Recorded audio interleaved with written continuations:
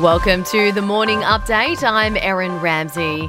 The Prime Minister is considering COVID-19 travel exemptions for Australians who are vaccinated. Scott Morrison will take a plan to National Cabinet next week to allow people who've received the jab to move between states in the event of a lockdown. Federal and state departments have been working on a vaccine record system, despite opposition from a majority of the states. A Ryanair jet flying from Greece to Lithuania has been intercepted by a fighter plane and forced to land in Minsk. The country's president took action to arrest a journalist who was on board. Roman Protasevich has been detained.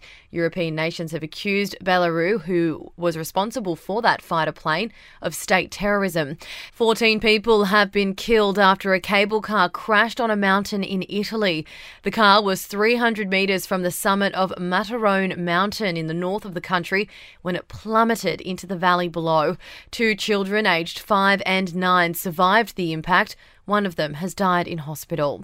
3 members of the Australian Olympic skateboarding team have tested positive for COVID-19. They're at a qualifying event for the Tokyo Games in the United States.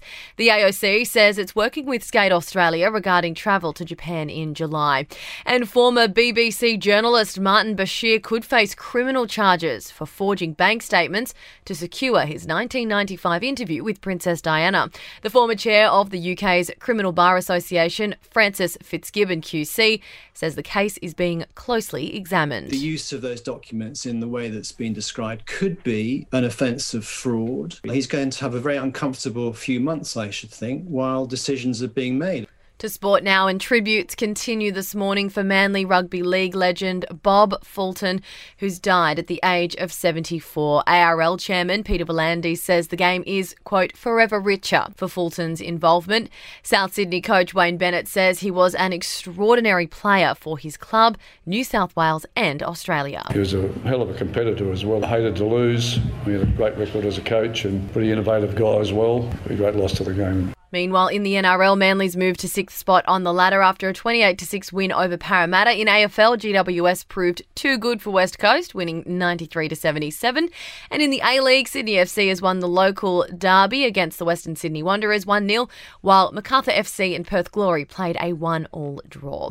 In entertainment news, spoiler alert for any Eurovision fans who haven't watched the finals yet, Italy has won the 2021 comp in Rotterdam with rock group Måneskin.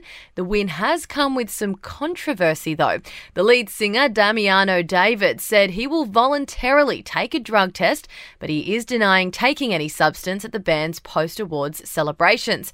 This comes after footage of David leaning over a table during post-award celebrations, sparking claims that he'd been taking cocaine. Lil Nas X has had a wardrobe malfunction during a performance on Saturday Night Live. The Old Town Road rapper performing his new song Montero, Call Me By Your Name, when his pants ripped. And Gillian Anderson says the role of Margaret Thatcher was the most technically difficult of her career. The 52-year-old played the British PM in season 4 of The Crown, saying while she threw everything at it, she was bracing for viewers to think it was a car crash. That's your latest from the Nova podcast team. We'll see you this afternoon for another episode of The Update.